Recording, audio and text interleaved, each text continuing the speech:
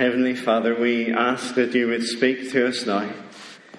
We pray that we would hear your voice, that we would heed your word, that we would follow you in the way of truth. And we ask this in Jesus' name. Amen.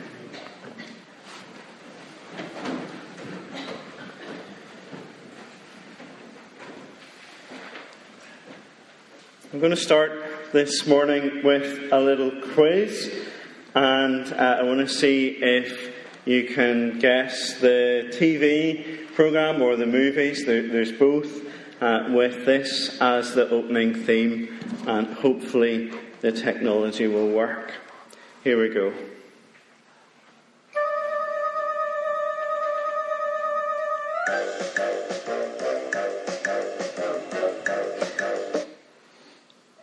Anyone know it?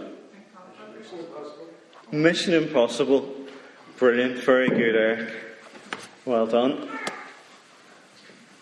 Mission Impossible. The TV programme was on from 1966 through to the 70s.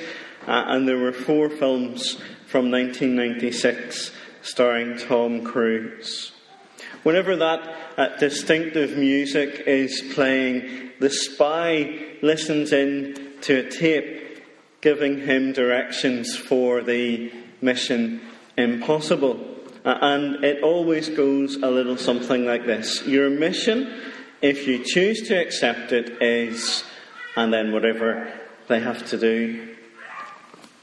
As Peter, the Apostle Peter, continues in his letter, it might feel like a mission impossible for his readers.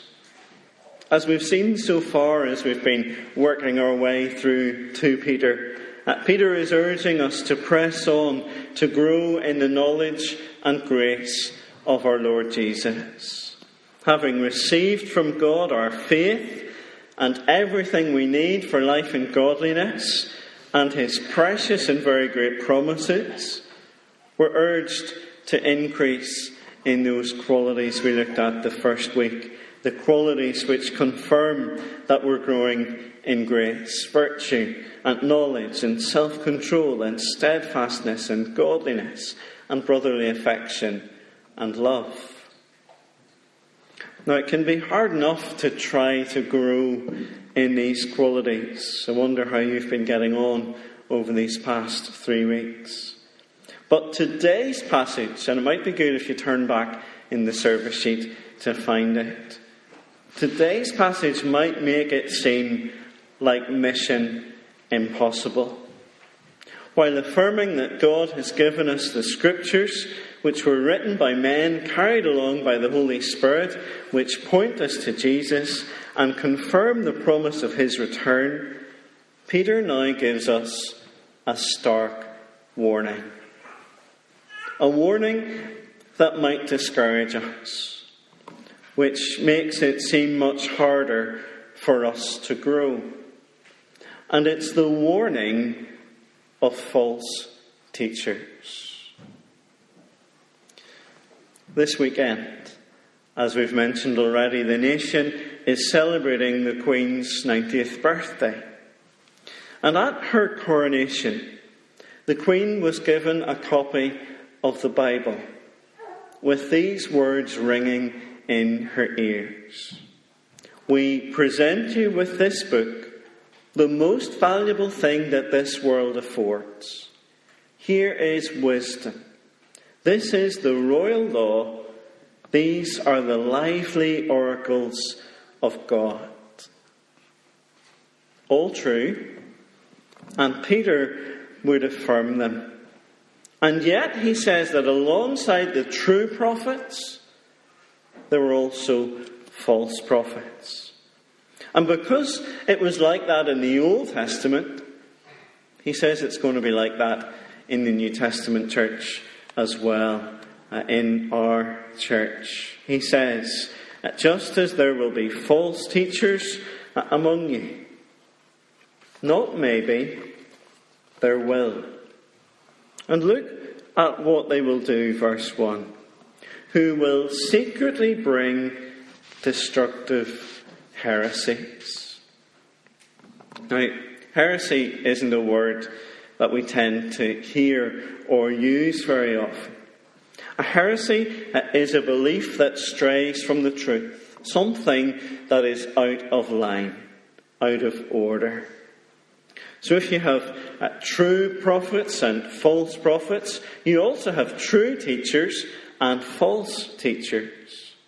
They might sound good, you might like what they say, but it's not true, it's not good, and in fact, it will lead to destruction. Now you might be thinking, this really is a mission impossible. How do I know if I'm listening to a true teacher or a false teacher? But you'd almost think that Peter knew about the Mission Impossible theme tune. If you remember, when the spy listened to the tape, the very last thing they would hear would be this. This message will self-destruct in 5 seconds. There would be a bang, and the tape would be gone. No one else would be able to hear what the secret mission was. If we can change that phrase slightly, we see what Peter is saying to us. The false teachers, still in verse 1, are bringing upon themselves swift destruction. Or in other words, this messenger will self-destruct.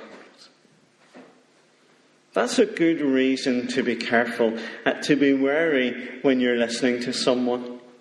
Make sure you're not listening to a false teacher who is bringing destruction. So how do you know? How do you know if you're listening to a false teacher? Well, in verses 2 and 3, Peter gives us a flavour of their heresies. It's all about sensuality. Many will follow their sensuality. It's all about feelings, particularly in the realm of sexual pleasure. If it feels good, just do it.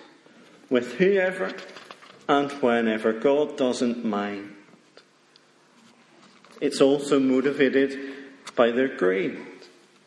They'll say whatever it takes to please you, to exploit you, to take advantage of you. And then further down the passage, in verse 13 and onwards, Peter shows us how to spot a false teacher. And that word spot is one to bear in mind.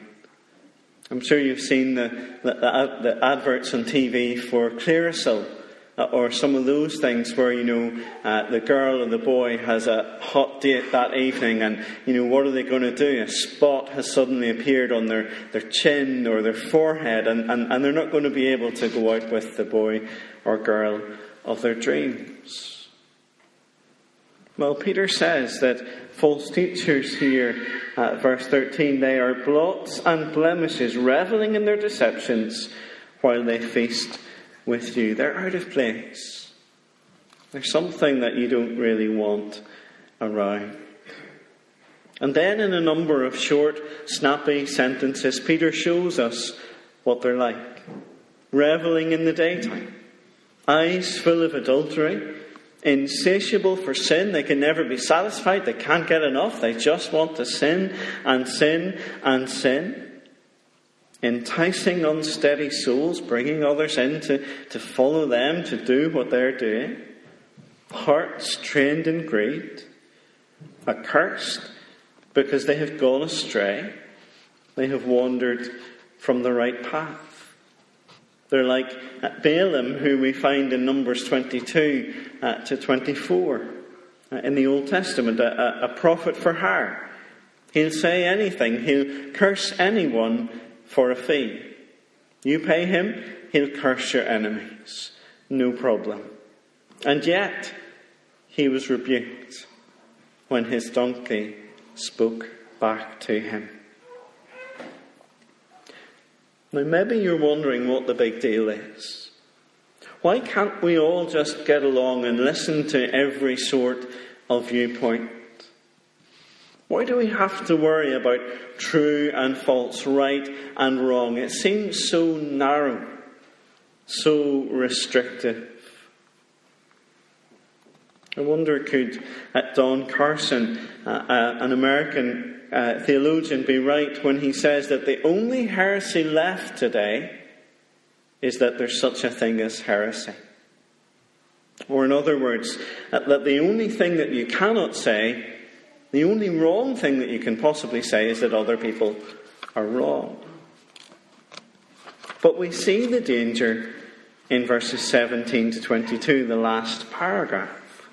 They promise them freedom, but they themselves are slaves of corruption. The promise of the false teacher is that you can be free, that you can do what you like, no limits, no boundaries, but they're actually leading people into greater slavery. It's like a wasp calling to his mates that he has found an abundant supply of jam or sugar or coke, not realizing that he's caught in the trap, that he'll never get out. The pictures that Peter uses are the dog returning to its own vomit, which we'll not dwell on because you're about to have your Sunday lunch, but also the sow washing herself, becoming clean, and then rolling in the muck again. If you listen to the false teacher and having experienced freedom, you'll actually become entangled all over again. You'll end up worse than you were before. No wonder that Peter warns us about them. These messengers will self-destruct and will take you with them if you follow them. So is it mission impossible to spot them and to avoid them? So far we've only looked at the warning, but there is some encouragement in this chapter as well. And it all begins in verse 3. Look at it with me. Peter says, halfway through, their condemnation from long ago is not idle, and their destruction is not asleep. How can we be sure? Well, remember the scriptures written by men moved by the Spirit.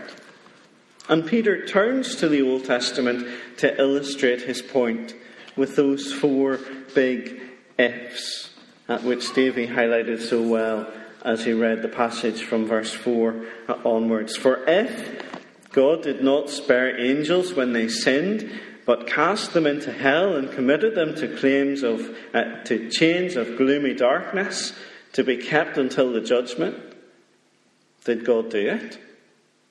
Yes. If he did not spare the ancient world, but preserved Noah when he brought a flood upon the world of the ungodly, did God do that? Yes. If by turning the cities of Sodom and Gomorrah to ashes he condemned them to extinction, making them an example of what is going to happen to the ungodly, did God do that? Yes. And if he rescued righteous Lot, did God do it? Yes. Oftentimes in sport, previous form is a good indicator of future success. And going into the Euro 2016 tournament, the team with the current longest unbeaten run is Northern Ireland. I'm hoping they can continue that unbeaten run this afternoon against Poland. But think about God's form in these verses. God's previous performances. Every time, in every instance, he was able to condemn the guilty and rescue the righteous. There's the contrast between Noah, who is a herald of righteousness, and the ungodly who perished, who had heard his message, but they perished. There's the same contrast between righteous Lot and the sensual wicked of Sodom. All those if statements are true.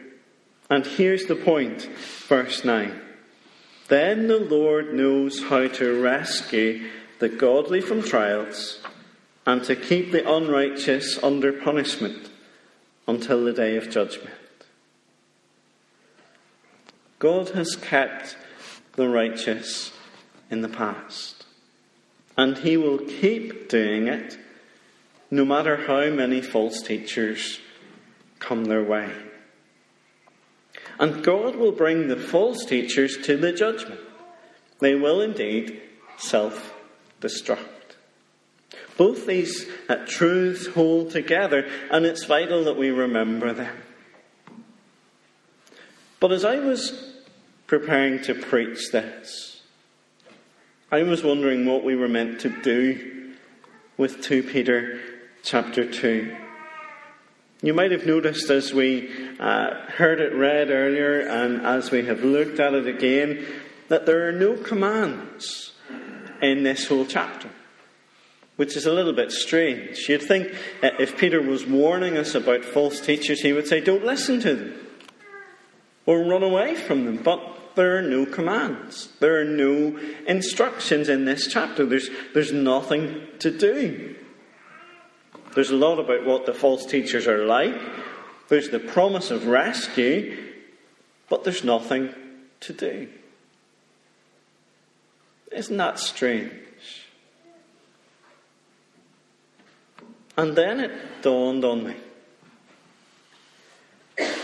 You see, we're so used to reading chapters in the Bible as if they're in separate boxes. In our Bibles, there might be big chapter numbers and a heading to mark off a new chapter. But those aren't part of the original text. And sometimes they can be distracting. Sometimes they can hide what the author is saying. So do you remember the contrast at the very start of the chapter? Look at verse 1. And there's a word there at the very start of verse 1, at the start of this chapter, that I was told in English class that you should never start a sentence with. But. So why is that there? Well, this follows on from what Peter says about the Scriptures. And if there was no division there, if there was no new chapter there, here is what it would say. For no prophecy was ever produced by the will of man, but men spoke from God as they were carried along by the Holy Spirit. But false prophets also arose among the people, just as there will be false teachers among you. The application for this chapter is something that we've already heard in chapter 1. Something that we've already thought about, but it's now brought into sharper focus because we see the problem that it has to deal with. I wonder, can you remember it from last time?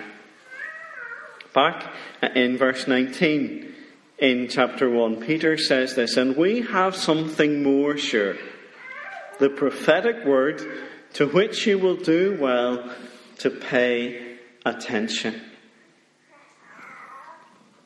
Peter urges us to pay attention to the prophetic word, to the authentic message. And as you listen to the true prophetic word, to the Scriptures, then heed the warning about false teachers. Weigh carefully what teachers say. Check if it lines up with the Bible. And don't listen if it wanders from the path. We need to pay attention to the Bible so that we know when we hear false teaching, so that we can spot at those times when people are leading us astray. So pay attention to the Bible when you're in church. That's why I ask you to have the passage open in front of you so that you can see if what I'm saying is what the Bible says. Pay attention to the Bible when you're in a Bible study and someone gives a new way of looking at something. Pay attention to the Bible when you're channel hopping and come across the God channel. I think there's a high risk of false teachers there. Be aware that there will be false teachers. And don't follow them and their self-destructive ways. We have this precious promise. The Lord will rescue the godly. So pay attention to the Scriptures and don't be led astray. Let's pray.